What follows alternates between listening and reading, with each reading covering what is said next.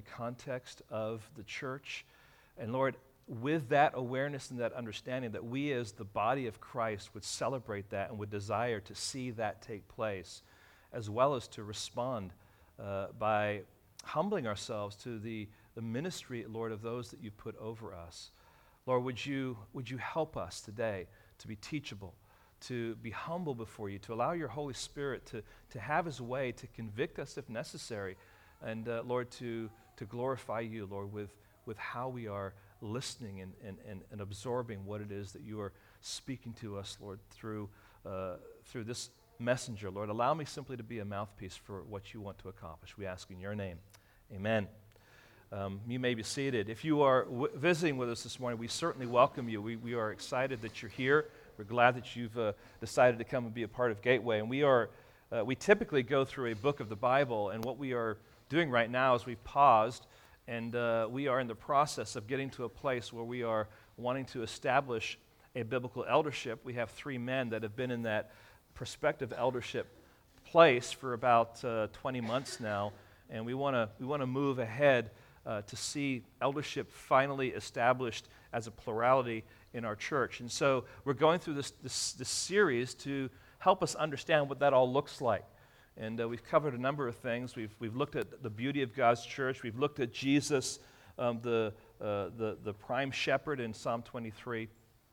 Last week we looked at kind of the structure of the church, looking through history and what the church looks like and how it's organized. And I was actually really encouraged. A number of you came up to me and said, Pastor Rod, thank you so much for doing that, because it just helped me to see and understand various churches I've been in and how it all kind of is laid out in different denominations. And we want to simply go to God's Word and say, what is it that you desire for us to be as a church? And we establish the fact that God calls for a church to have a plurality of elders, where one of those elders is the chief among equals. So he's that kind of leader among leaders.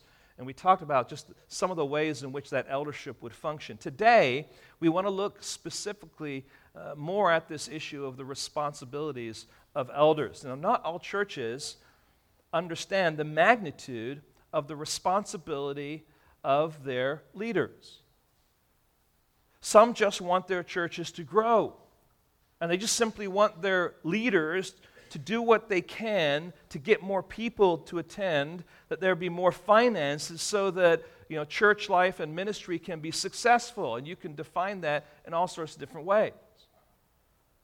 Others simply want the ministries or programs to run smoothly and to have the necessary resources to do that. And so they simply want their leaders to be managers of people who are managing the ministries and resources. Many have not really considered the teaching of Scripture and what God expects of those who hold the office of shepherd. They don't understand the calling that is placed on the biblical shepherd. They don't understand the priorities that God calls for. They don't recognize how hard God comes down on those who are in leadership, who don't listen to his counsel and who abuse their leadership positions.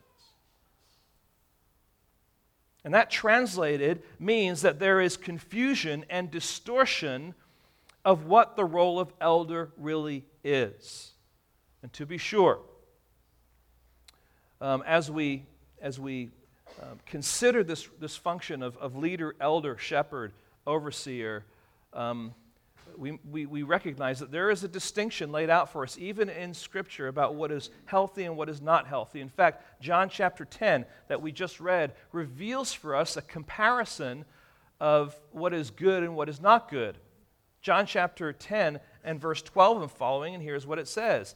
He who is a hired hand, in the old King James, this person was called a hireling, and not a shepherd, who does not own the sheep, sees the wolf coming and leaves the sheep and flees. And so this person is hired to care for the sheep that are in the fold. He's a hired hand. But when the wolf comes, he leaves the sheep and he flees, and the wolf snatches them and scatters them.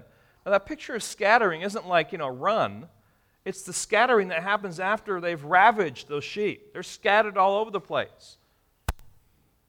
He flees because he is a hired hand and cares nothing for the sheep.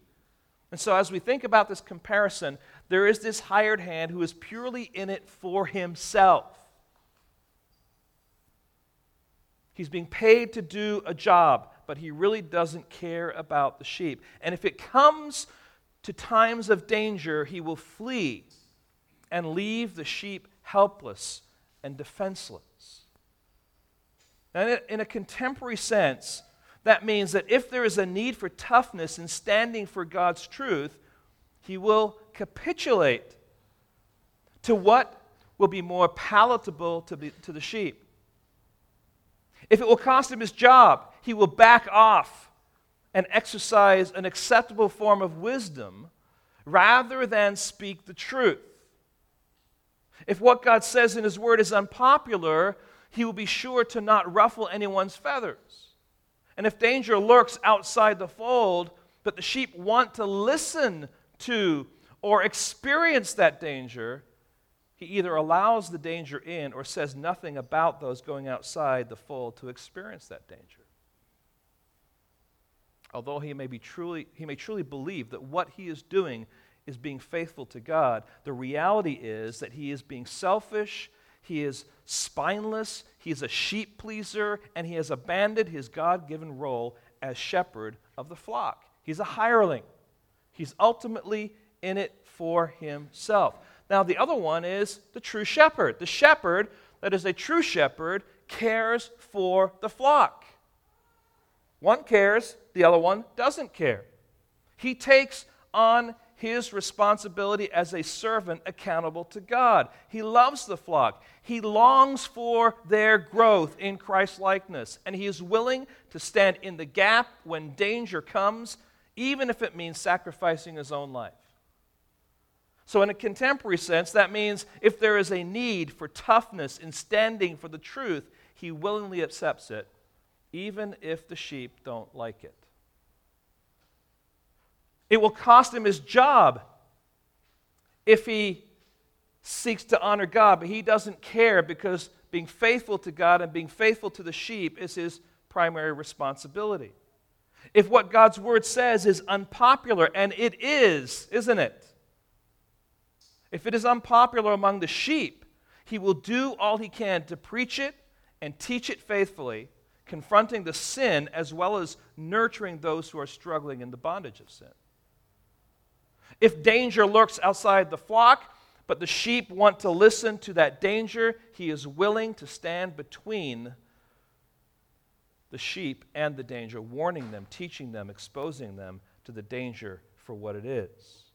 He recognizes that his responsibility is first and foremost to God and then to the flock that God has called him to shepherd. Now, friends, this comparison is so clear here. There's a hired hand, and there is the real shepherd. And so a shepherd is not called to simply serve on a board and make decisions once a month. That is not what a shepherd is called to do. That's not what an elder is called to do. He is not called to a selfish, self-serving, prestigious seat in the organization. No. He comes to his responsibility with gravity, with humility, with genuine love for God and his flock. He takes care of the sheep seriously and seeks to honor God with his under-shepherd responsibility. He truly loves the flock of God that is under his care. One doesn't care, one cares. There's a pastor from the late 1700s by the name of John Fawcett, and there's the story basically of his experience, because he was actually pretty well known and pretty well liked. He'd written a lot of things, and he became kind of popular, but his legacy was that he served in this kind of impoverished village in the northern part of England called Wainsgate. And he was going to leave that town after being there just for a few years, and as everything was packed up and ready to go, the wagons, right, were ready to go out.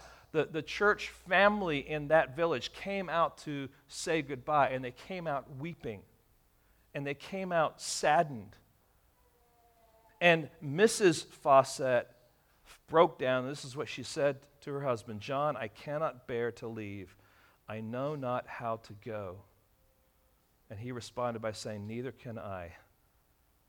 and the order was made to unpack the wagons. And he served there for a total of 50 years. Now, the point here is this. It's not simply the fact that he spent 50 years. The point is that there was a connection with a flock, and it was a connection out of love for the intimacy and the relationships and the care of that flock that ruled the day.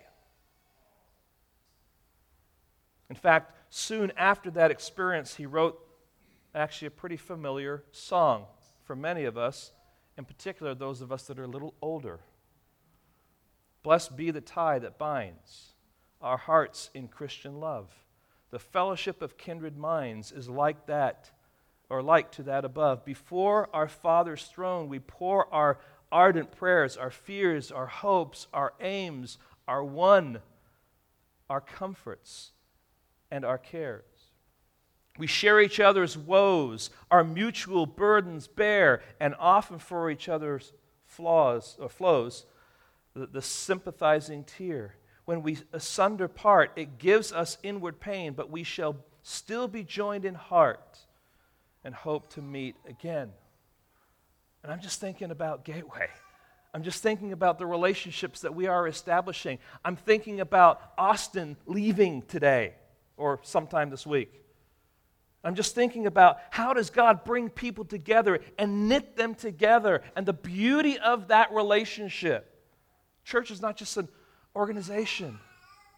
It's a church. And it's a unique organism that God has created for His glory. And it is tied together with affection, with love, and with care. And God then has established that those that are to lead that particular flock are to lead then with a heart and an attitude of love and care for that flock. It's not just a matter of gathering once a month and making decisions for a church. It's a matter of shepherding, of overseeing, of being mindful of the needs and the hurts and the struggles of the people. So there is the heart of a true shepherd of God. He is sinful, yes, but he's saved and called to ministry. He loves God, and he takes his responsibility seriously. He loves and cares for God's sheep, and it is evident by his commitment to them. As we saw last week, there were three words that are used interchangeably to talk about this plurality of leaders. Elders, which describe really who that person is. A shepherd really kind of describes the feelings that he has. He's a shepherd who cares. He's a shepherd who's longing to look out for them. There's a kind of attitude that is going on there. And there's this bishop overseer. This identifies what he does. Okay? Now, each of these words are going to be used interchangeably. And in particular, for our time today, we're going to be focusing on three main texts of Scripture. John 10, which we've read already, 1 Peter 5, which we've also read at the beginning, and then also Acts chapter 20, verses 25 through 31. Now, there are other passages that will come up too, but primarily our thoughts and where we're going this morning come from these texts of Scripture. And what I would like to present to you is that in each of these texts, they shed light on 6 primary responsibilities of an elder, shepherd, overseer. So 6 primary responsibilities of that overseer, that shepherd, and that elder. And I would like to read John chapter 10, beginning at 11 again. It says, I am the good shepherd. The good shepherd lays down his life for the sheep. He who is a hired hand and not a shepherd, who does not own the sheep, sees the wolf coming and leaves the sheep and flees, and the wolf snatches them and scatters them. He flees because he is a hired hand and cares nothing for the sheep. I am the good shepherd. I know my own, and my own know me. Just as the Father knows me, I know the Father, and I lay down my life for the sheep. And the first thing I want us to see as shepherds, as elders, as ones who have been given the responsibility to reflect Christ in the context of the local church, it is our responsibility to know the sheep. Now, Jesus, the Good Shepherd, modeled for us the fact that we need to know the sheep. He knows the sheep, and those sheep know Him. And so as elders, we want to be like Christ and we want to know the sheep. And the question then is, how are we going to go about doing that? How do elders seek to know the sheep? The bottom line would be by spending time with them. All right? I mean, shepherd doesn't kind of go off into a restaurant and just kind of, look out on the distance. Oh, the sheep doing fine, good, I'll get back on my computer and my internet. No, the shepherd's there with the sheep, spending time with the sheep. So in other words, shepherding involves a personal touch where healthy, meaningful conversation is taking place between shepherd and sheep. And so there's a number of implications that flow out of it. Shepherding is not taking place at a distance from a boardroom. Now, hear this. To think that an elder can shepherd from a distance is to fail to understand the heart and function of a shepherd. How can an elder make honest decisions about a flock when he really doesn't know them? How can he assess their spiritual condition when he hasn't really assessed their spiritual condition? So, the implications then, first of all, is the need for hospitality. It's foundational. And that's why we find as one of the qualifications for eldership is that the man must be hospitable. Now, I think most people who maybe not, too well versed in the Word of God would come to a passage where it says that an elder must be hospitable, and they think to themselves, but isn't hospitality really a female gift? Isn't it really a female responsibility? You say, yeah, there's the Martha Stewarts of this world, right? But it's not about the flowers, and it's not about, the bowls, and it's not about the welcome mat and how nice the curtains are and that kind of stuff. It's about wanting to have people just sit at your table and fellowship with you and spend time with them. It's opening up your home. It's being welcoming in that sense. And so that's why it's there as one of the qualifications for eldership. But this also implies then the role of home groups or small groups in that particular elder ministry. If you want your shepherd to know you better, it would be wise for you to place yourself in the arenas where shepherds are exercising their gifts. And we in our church have created some scenarios for that. Our primary meat and potatoes, guys, is Sunday morning and home groups. We structured that at the beginning of the church to say, listen, we want to have proclamation of the Word of God on a Sunday morning, and we want home groups to be a place where in smaller settings, with a group of people that can be a tighter knit, can flesh out and apply what has been taught. And those home groups then are overseen by our prospective elders. And so there's a need for us to recognize that a home group context is a great place for you to get to know a shepherd, or for a shepherd to get to know the sheep. And so understand this. If you are able to be a part of a home group, but you choose not to, for whatever reason, then you're making a decision to not be in a context of greater knowing and intimacy with your shepherd. And if you're asked to meet with a shepherd, maybe for coffee or for lunch, or maybe as the shepherding couple, that would be the husband and wife, but you push back that meeting, you stay away, you're making a decision to not develop that intimacy. There's a need to know, but that need to know is also reciprocal. But it is their responsibility. A faithful shepherd would seek to know the sheep, but the sheep must also be willing to be known. It also implies the need then for a plurality of elders. There's wisdom and there's a necessity for a plurality of elders. Why? Because one man cannot effectively know a flock. Now, I realize you may have grown up in a church where there was one pastor for 300 people, and I'm just here to tell you, one pastor cannot shepherd a flock of 300 people effectively by himself. That is not what God intended. And in fact, if you remember last week, we talked about this, Reaganomics in the church, the responsibility of that first among equals to pour time and effort into those shepherds so that those shepherds now could go out and to carry out the ministry. And there's a trickle-down kind of a thing going on.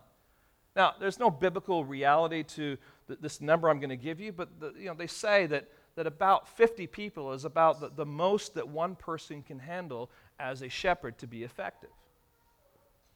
So you got to think, okay, where is our church right now? On a Sunday morning, typically we'll have anywhere from maybe 50 to 70 something adults. And we're trying to break them down into different groups. And we're hoping that God, over time, is going to grow things. And so we want to make sure that home groups and that kind of shepherding responsibility is fleshed out in our church effectively. So there's a need for a team of under-shepherds who can share that oversight and care of the flock, each shepherding a smaller flock, each taking on responsibilities and opportunities for hospitality, and each seeking to know their sheep. So the elder shepherd is seeking to develop an intimate relationship with the sheep, and it is a relationship that will undergird the other ministry toward them. So anything that we say from now on is undergirded by this intimate relationship. Okay, this is really important. It's really hard to do other things in ministry if there isn't a knowing of one another. And when there is a knowing of one another, things just work much smoother in a greater way, okay? So here's the second one. Not only do they know the sheep, secondly, they feed the sheep. They have a responsibility to be feeders of the sheep. In the early church, the Word of God was taught not only from the temple arena, but from the house and from house to house. So you have this public proclamation going on, and you also have this house-to-house ministry that was taking place. Here's how Paul said it, Acts chapter 20, verse 20.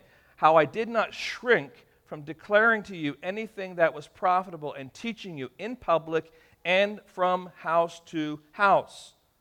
And he also admonished Timothy with this command, 2 Timothy chapter 2, verse 2. And what you have heard from me in the presence of many witnesses, entrust to faithful men who will be able to teach others also. So it wasn't supposed to be a one-man job. It was supposed to be a plural job, but it was also supposed to be public as well as private. And so what's being revealed in these passages then is the ministry of the Word is central to the life of the church. It's both public and private. The implication then is that following this public proclamation, the shepherds would then meet in homes to clarify and explain what had been preached. Now you can go back to Nehemiah chapter 8, verse 8, and you have the similar kind of model being laid down there where Ezra is reading the Word of God, and then it says, and then they stopped and they gave the sense to the people that were there listening. So he would read and then they would stop and they would explain it and they would give the sense. They would explain it and give the sense, and they would go back and he'd read some more. And so there's this trickle-down ministry of the Word of God that was going throughout the church. So the shepherd then is one who feeds the sheep, but is able to take the sheep to the Word of God. And so by implication then, an elder or the elders are known as men of the Word.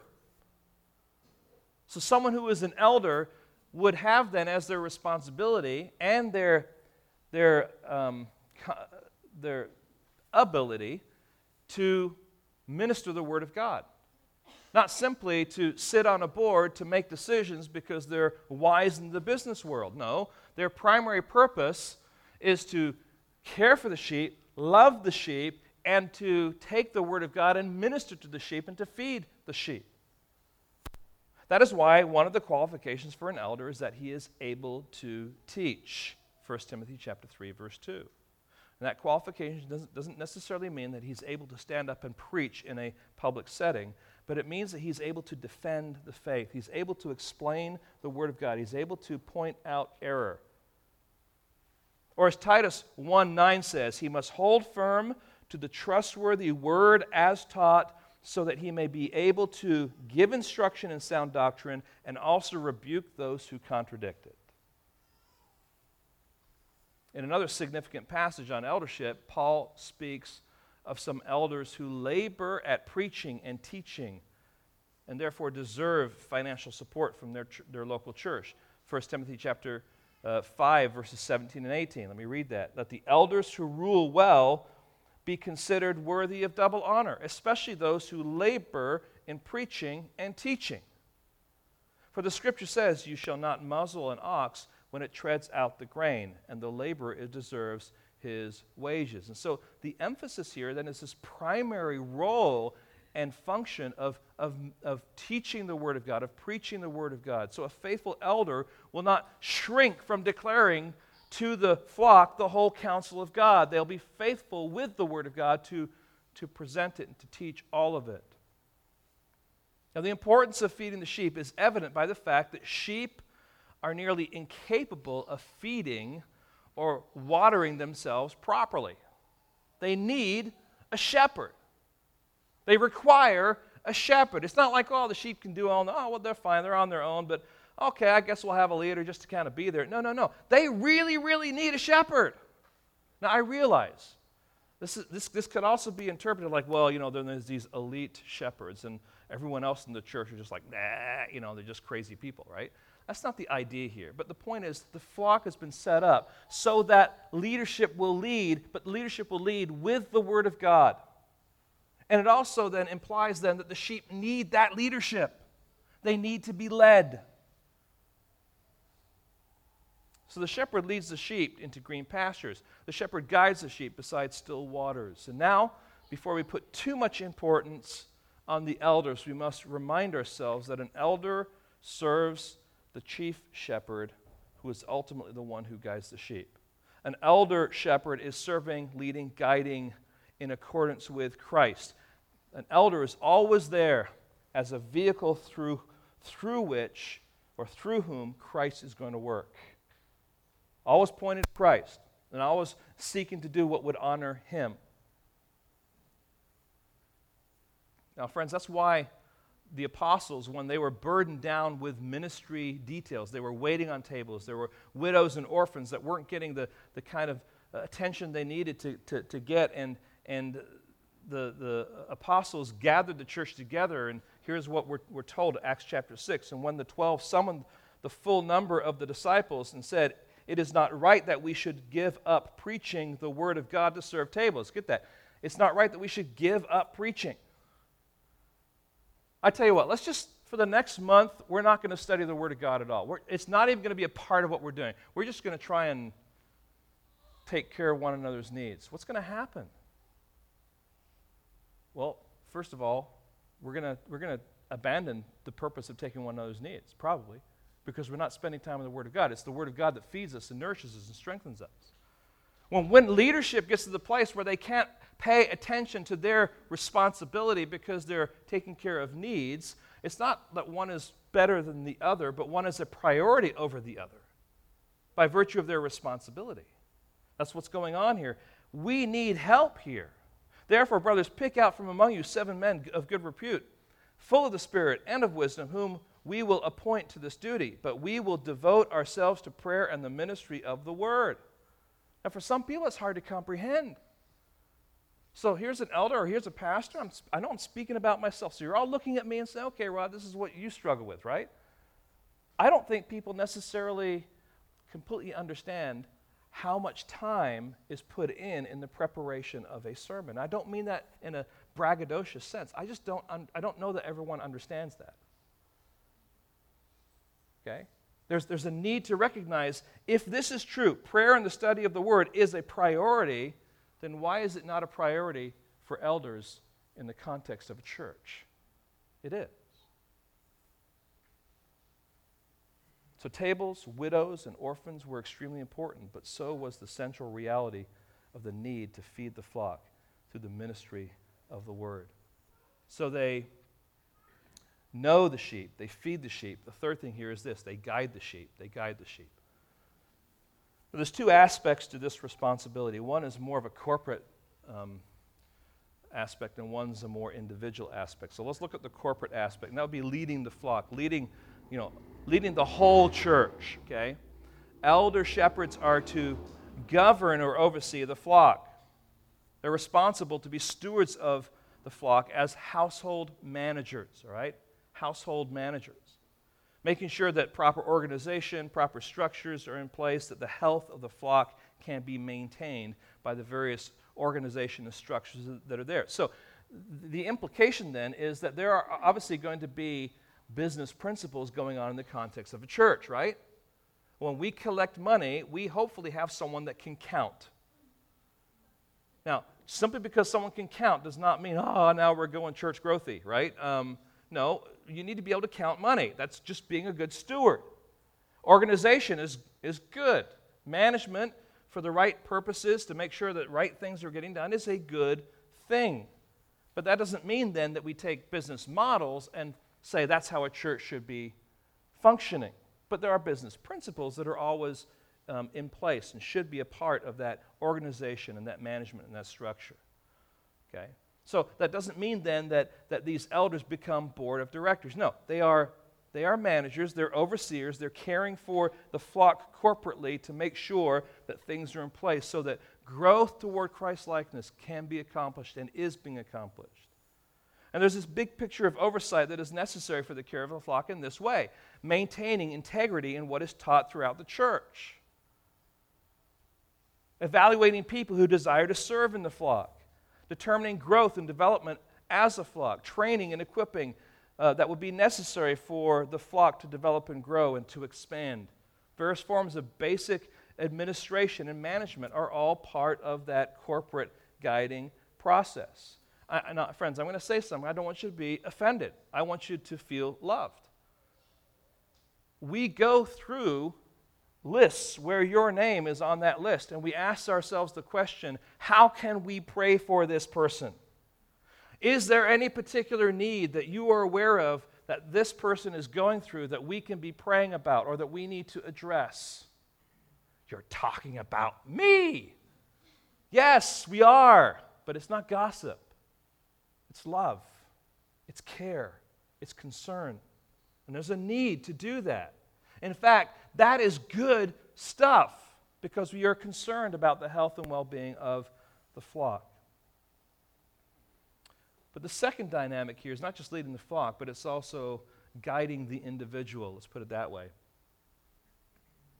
The elders of the flock will be sensitive to and concerned about the inner turmoil of the sheep. They want to be available to the sheep for times of stressfulness or discouragement or confusion and maybe some difficult decision-making that is before them. And they are called to offer objective biblical direction in the midst of those conflicts and trials, to address distortions of thinking, to help people see what God would say in that context so that they can make a decision or they can respond to what it is they're going through in a way that would honor Him. What we're talking about here is the ministry of counseling. All right? Simply taking God's word and applying it to people's context. Now, friends, sadly, the last century, much of counseling was kind of taken out of the church. It was pushed out of the church. With the rise of psychology and psychiatry, there was this message that went out and said, listen, hey, pastors, elders, you're just not equipped to handle the real problems in this world. And so you need to hand them over to us. And it might be spiritual issues. You can deal with that. But, you know, when you start getting into the serious stuff, you need to call on us. You need to hand it over to us. And so what happened was much of the church just kind of believed that and handed it off. And rather than deal with problems, they handed those problems off to other people who, by the way, did not believe in God. In fact, thought and believed that the church was part of the problem that was causing the problem for the people. But that was the norm. Now, thankfully, in more recent years, there's been a renewal and recognition that the elders of the church, as well as other people in the church, are all called to minister to the souls of their flock. This builds on the last two responsibilities of knowing and able to teach. Right? If you know the people and you're able to teach, what are you able to do?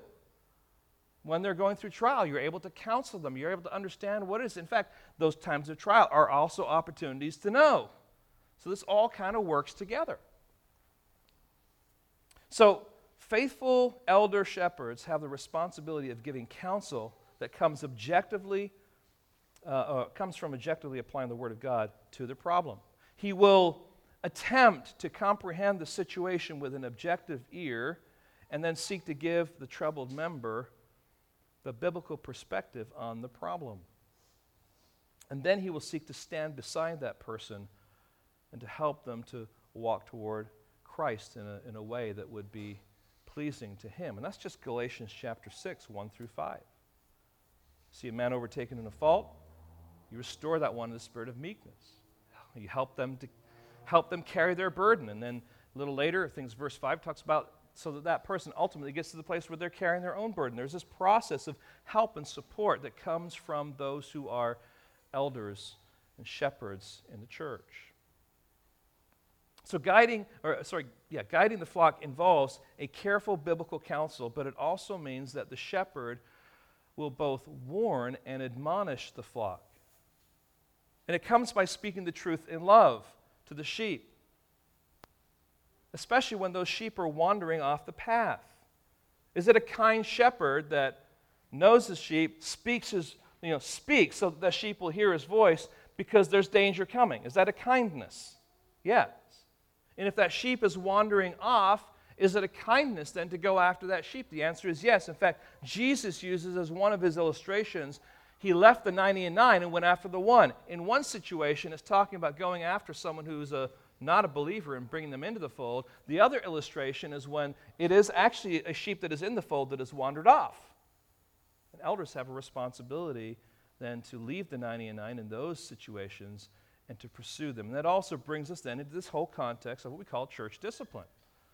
Counseling, caring, guiding here, the flock, the individuals, involves a loving, compassionate, restorative dynamic that is often called church discipline, but it's simply the body of Christ loving on one another to restore people back to where they need to be. And so where one sheep has wandered off and is living in sin and has been confronted by one or two witnesses, but that wandering sheep is continuing to pursue that sin and is not willing to listen, then those people go to the church leadership. It says, tell it to the church. Well, you don't just stand up in the middle of a church service. You tell the overseers of the church what's going on, and they will then kind of pursue that person also and make sure that anything that happens from then on is done in a way that would honor and glorify God. Now, I bring you in that context to Matthew 18, verse 20, which is often quoted out of context. And Matthew 18, verse 20 is on the heels of the whole discussion of church leadership, 4 steps of church discipline. Sorry, not church leadership, church discipline. And here in Matthew chapter 18, verse 20, it says this, "For where 2 or 3 are gathered in my name, there I am among them." Well, who are part of the 2 or 3 that are gathered in my name? In that context, if it gets beyond step 2, it involves the elders or some of the elders. Okay? This is all part of caring and loving the sheep, guiding them out of sin into paths of righteousness, into wonderful, healthy meadows and cool, refreshing water. So they know the sheep. They feed the sheep. They guide the sheep. Now they comfort the sheep. Friends, God is interested in our human suffering and our spiritual comfort. When you face a trial, when you are hurting, you can be sure that God is aware and that God cares. And God calls elders and shepherds to give spiritual comfort during trials. That's why we find in James chapter 5 the following instructions. Verse 13, "Is anyone among you suffering? Let him pray. Is anyone cheerful? Let him sing praises. Is anyone among you sick? Let him call for" who? "The elders of the church, and let them pray over him, anointing him with oil in the name of the Lord." Now, what is the purpose of the elders attending those who are sick? In the big picture of things, friends, it's not just to kind of give them a physical touch, although that might be part of the anointing with oil dynamic. Okay? And there's some debate as to what that could mean. But in the big picture here, kind of looking at the whole package here, yes, it is to pray, it's to anoint with oil, but the point here is that the elders care enough to attend, and in coming and in attending and in praying and in anointing with oil, they are bringing hope and comfort to those who are suffering. This is the kind of comfort that Paul calls for in 2 Corinthians chapter 1. Beginning at verse 3, you can just listen. Blessed be the God and Father of our Lord Jesus Christ, the Father of mercies and God of all comfort, who comforts us in our affliction, so that we may be able to comfort those who are in any affliction. Did you get that? He comforts us in our affliction, so that we may be able to comfort those who are in any affliction, with the comfort with which we ourselves are comforted by God. I know it's just really wordy, but when I'm going through my suffering and my trial, and I'm experiencing the comfort of God, that then enables me to comfort other people with the same comfort that I have received in my trial. That's the point. Continue reading. For as we share abundantly in Christ's sufferings, so through Christ we share abundantly in comfort too. Did Jesus suffer? Did he? Did he say, all who will live godly in Christ Jesus will suffer what? Persecution. All right? There are afflictions, there are suffering, there are trials. So through Christ we share abundantly in comfort too. If we are afflicted, it is for your comfort and salvation. And if we are comforted, it is for your comfort, which you experience when you patiently endure the same sufferings that we suffer. Our hope for you is unshaken, for we know that as you share in our suffering, you will also share in our comfort. Now, friends, the fact that Paul suffered expanded his capacity to comfort others. And it should not be surprising to elders or shepherds if they receive a measure of suffering themselves in order to be able to minister to others.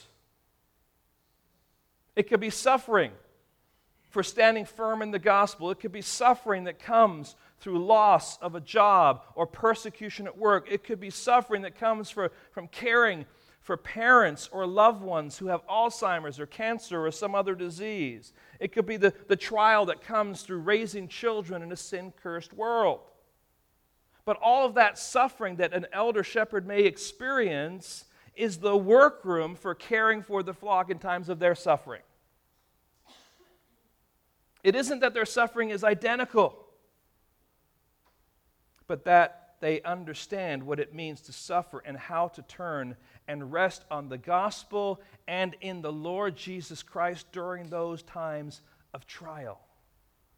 And so the elder, the shepherd, then is able to come alongside during those times of difficulty. They are instruments of the Holy Spirit who come alongside the believer in times of difficulty, trial, and struggle. Now, friends, this is what the Apostle Paul was doing when he spoke to the Thessalonians. Turn to 1 Thessalonians chapter 4. If the elder shepherds are given this responsibility to care for the flock, that means they're also going to come alongside in caring for the flock and comfort them. But what are they going to comfort them with? Well, what is their other responsibility? It's to feed the flock, right? So they're coming to comfort the flock with what will truly satisfy and help and bring hope to that flock at the particular point in time. And so 1 Thessalonians chapter 4, beginning at verse 13, here's Paul, and he is doing exactly that. But we do not want you to be uninformed, brothers, about those who are asleep, that you may not grieve as others do who have no hope. So apparently, there were people who were struggling about those who had died. So Paul is saying, listen, I don't want you to be uninformed. I want you to know. I want you to be convinced of truth. So here, listen to what I have to say. Verse 14, for since we believe, that believe is not a feeling, that believe is based on fact, that Jesus died and rose again, even so, through Jesus, God will bring with him those who have fallen asleep. Okay, I want you to be comforted with this fact. this is going to take place. Verse 15. For this we declare to you by a word from the Lord, that we who are alive, who are left until the coming of the Lord, will not precede those who have fallen asleep. Now the point here is this. In their case, the facts of God's word altered their grief. They're grieving. What they needed is clarification and the certain facts of God's word so that they would no longer grieve as others grieve who have no hope. They have hope. In other words, they are convinced that good theology extends our hope. And so the elders come alongside the sheep during times of suffering and trial to encourage and point to the comfort that we have in Christ Jesus. Now, anyone here ever been through a trial? Anyone ever, suffer the loss of a parent or a close friend? And you know what? You want the body of Christ to surround you, but sometimes it's a time when you lean on those in church leadership. Help walk me through this. And some of the sweetest relationships are established when a pastor, shepherd, elder steps into a family's grief and simply seeks to minister and to encourage them through that process. And friends, I tell you what, when you know your elders and your elders know you, it's a very natural process. And it's incredibly comforting. But not only that, they comfort their sheep. Here, I'll give you that. Not only do they comfort their sheep, not only do they know their sheep, feed the sheep, guide the sheep, but the fifth one here is this: they guard the sheep. They guard the sheep. A good shepherd is always on the alert to danger. He knows the predator. He knows what he looks like. He knows his methodology, and so he is going to act wisely, and he's going to act quickly. And so this elder shepherd needs to be spiritually awake. He needs to be highly sensitive to the subtle dangers of Satan's attacks. Now, it's hard to be on the alert at all times as a shepherd because other ministry is going on. And so there is a need then for a plurality to help take care of the protection and the guarding of the sheep. Paul says, Acts chapter 20, verse 31, "Therefore be alert, remembering that for 3 years I did not cease night or day to admonish everyone with tears." And that's on the heels of a passage where he's telling them to care for the flock. So elders must not become lazy, undisciplined, prayerless, or weary. They must be alert to guard and protect the flock because there are dangerous teachers and there is dangerous teaching. And this is a huge responsibility on the shoulders of the elders. Back to John chapter 10, just listen to some of the things that Jesus says. "I am the door of the sheep. All who come before me are thieves and robbers." Verse 10, "The thief comes to steal and to kill and to destroy." I mean, the thief isn't just coming and I'm just going to take a little bit. No, he's coming to steal, to kill, and to destroy. He was a hired hand and not a shepherd who does not own the sheep, sees the wolf coming and leaves the sheep and flees, and the wolf snatches them and scatters them. This is a huge responsibility because those who are thieves, robbers, and wolves can do so much damage to the sheep. And because of that, we're told here, pay careful attention to yourselves and to all the flock, this is 1 Peter, in which the Holy Spirit has made you overseers to care for the church of God, which he obtained with his own blood. Oh, sorry, that's Acts chapter 20. "I know that after my departure, fierce wolves will come in among you, not sparing the flock, and from among your own selves will rise men speaking twisted things to draw away the disciples after them. Therefore be alert, remembering that for 3 years I did not cease night and day to admonish everyone with tears." These wolves are called fierce wolves. And it's a reminder that false teachers and false teaching is not a small thing. It is an incredibly difficult thing for elders to watch out for, and it's daunting, it's ongoing, and they are ready to pounce. And we should note that fierce wolves come from both inside and outside the church. And we understand that a wolf is prowling, but we maybe have a harder understanding when a wolf is in sheep's clothing. It's hard to detect. So the elders maintain two essential qualities. They must be spiritually alert and they must be men of courage. Let's just talk a little bit about being spiritually alert and men of courage. To be spiritually alert implies that the elder has the ability to discern truth from deception. They must be working and watching for any signs of trouble or infiltration. Years ago when I was in college, as many of you know, I was a lifeguard. I was a head lifeguard at a camp, and my job was to make sure that no one drowned or no one got hurt. And so although I sat on my high lifeguarding chair with my striped shorts on, doing this thing, right, and drinking my coffee, right? I know it's weird, but there's a whole theory behind that. But the whole time I'm doing that, and the whole time I'm interacting with people, I'm also scanning the whole waterfront. I may be on my chair, I may be talking to someone, but the whole time I'm also scanning, and I had trained 5 other people to be lifeguards who were stationed in key places to make sure that they were constantly gazing over everyone that was in the waterfront. It was at a lake. Now, friends, the same idea is going on here, that elders are constantly looking out. You're hearing things on the radio. They're watching what is being said in the context of church and the kind of things that are being brought up, the teachings that are being brought up. Not to get on the sheep, not to say, oh, you're really a dumb sheep. No, to say, listen, be careful about that teaching because that teaching is not what Scripture says. It's not true, and that will lead to X, Y, and Z. There's a need for elders to be on the alert like that, to be spiritually alert, but they also need to be courageous because you could be alert and say nothing.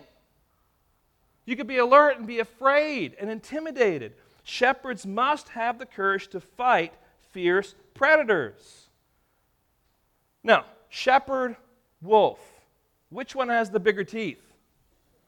And do wolves usually, go by themselves? No. So to go out and take on a pack of wolves was no small thing for a shepherd. It was dangerous. You might even get injured. But why?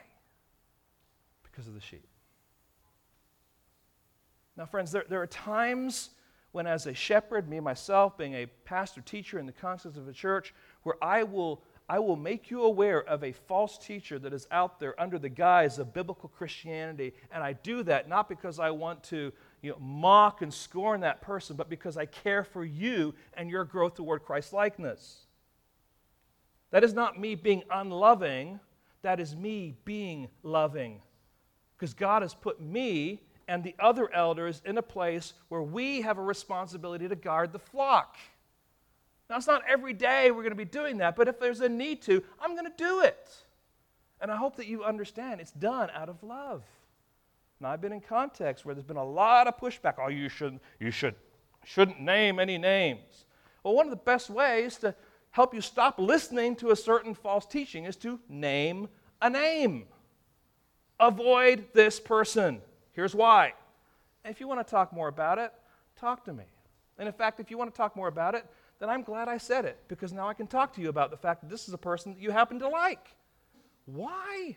And how does that compare to what we're doing here? So, friends, there's a need to do that, and it really is an act of love on the part of your shepherds. Think about David as a shepherd. What was one of the characteristics and qualities that he had?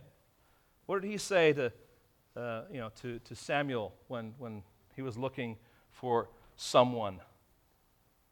Well, 1 Samuel chapter 17 says this, and Saul said to David, "You are not able to go against the Philistines to fight with them, for you are but a youth."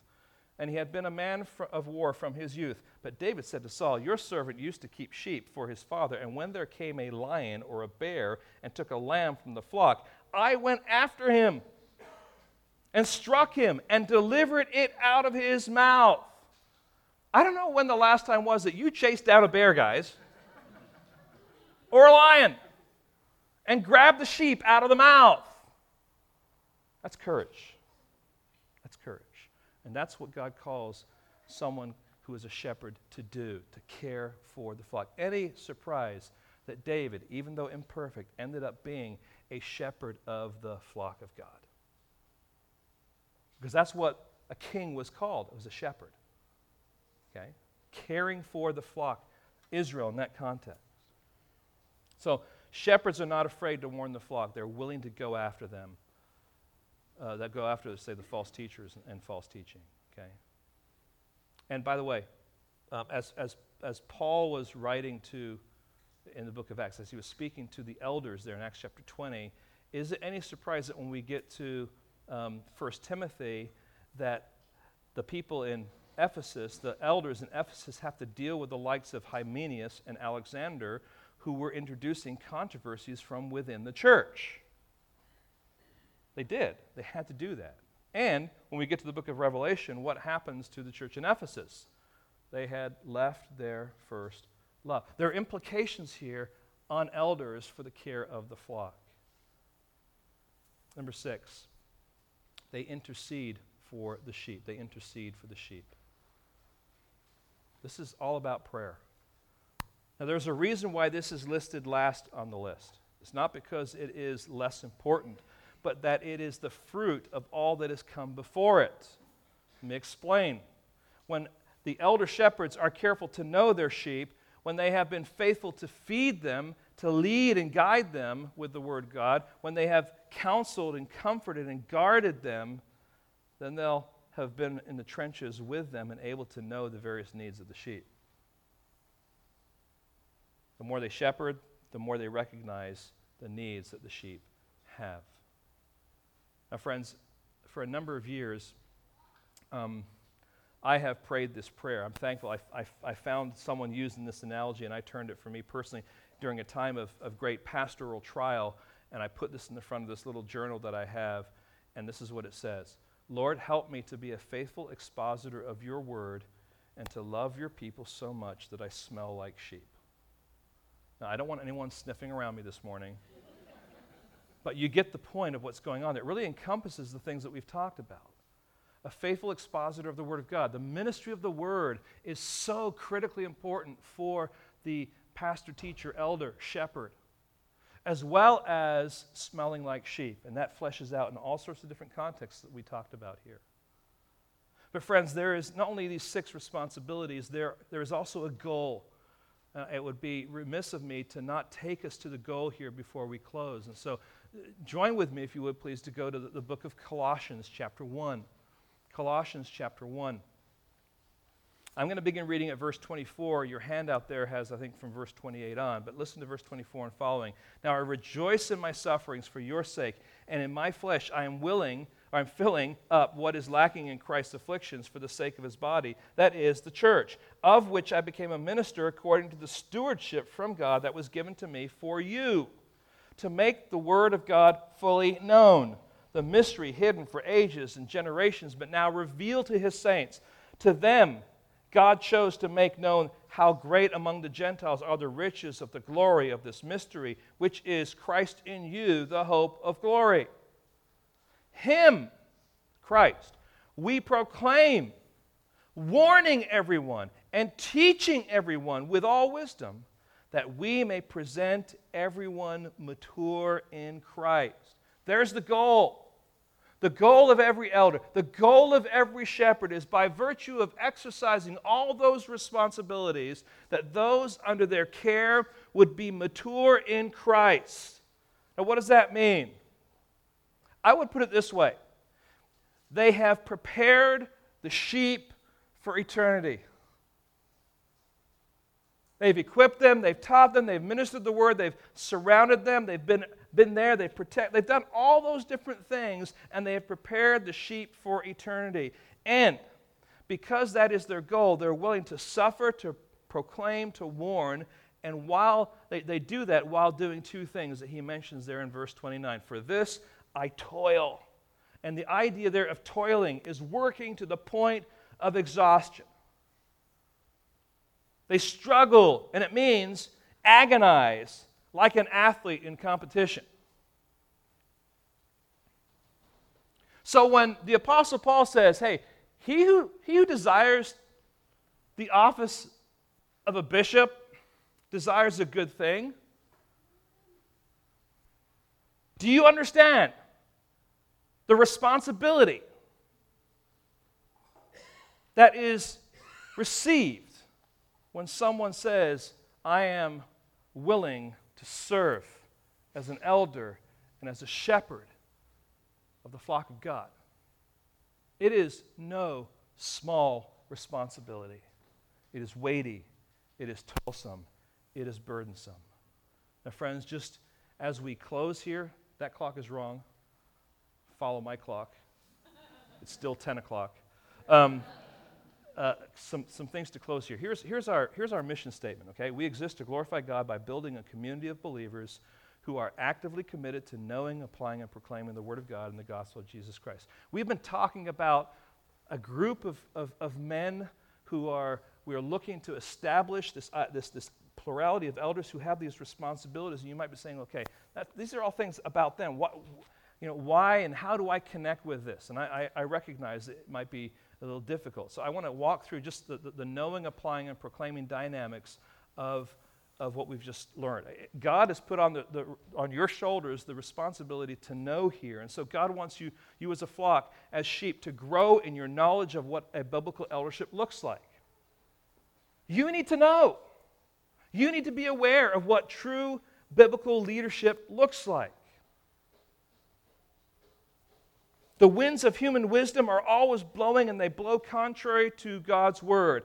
And if the winds of the world begin to catch in the sail of the church, our leadership needs to be strong to fight against those winds. This is critically important for the teaching that God wants you to be aware of. Secondly, He wants you to know. He wants you then to apply. Secondly, to apply. Not only do you need to know this, but you need also to take what you have learned and begin to apply it to your own growth in Christ. So, do you pray for your leaders? Do you lean on them when you have questions or are uncertain about what God says in His Word? Do you share your heart with them so that they know how to pray for you? Do you recognize that God has placed them in your life to care for you and to guide you in the paths of righteousness? There's more that we're going to talk about that in a couple of weeks.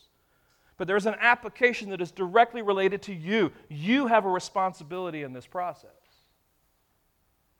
And finally, the proclaiming part of it. This might seem a little strange at first, but being a part of a church that has a leadership that takes their responsibility seriously and it really is an unusual thing. There's something extremely attractive about God's people taking God's word seriously and seeking to be faithful to His guidance and instructions. There is something incredible to proclaim. And friends, this is all part of the good news of the gospel. Part of the good news of the gospel, yes, is that you are saved, you're reconciled to God, but this is part of the benefits of the good news.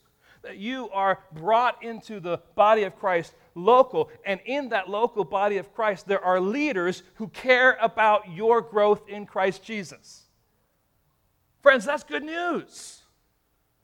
Because if you simply had leadership that wanted to fill the pews, it would be a whole different paradigm.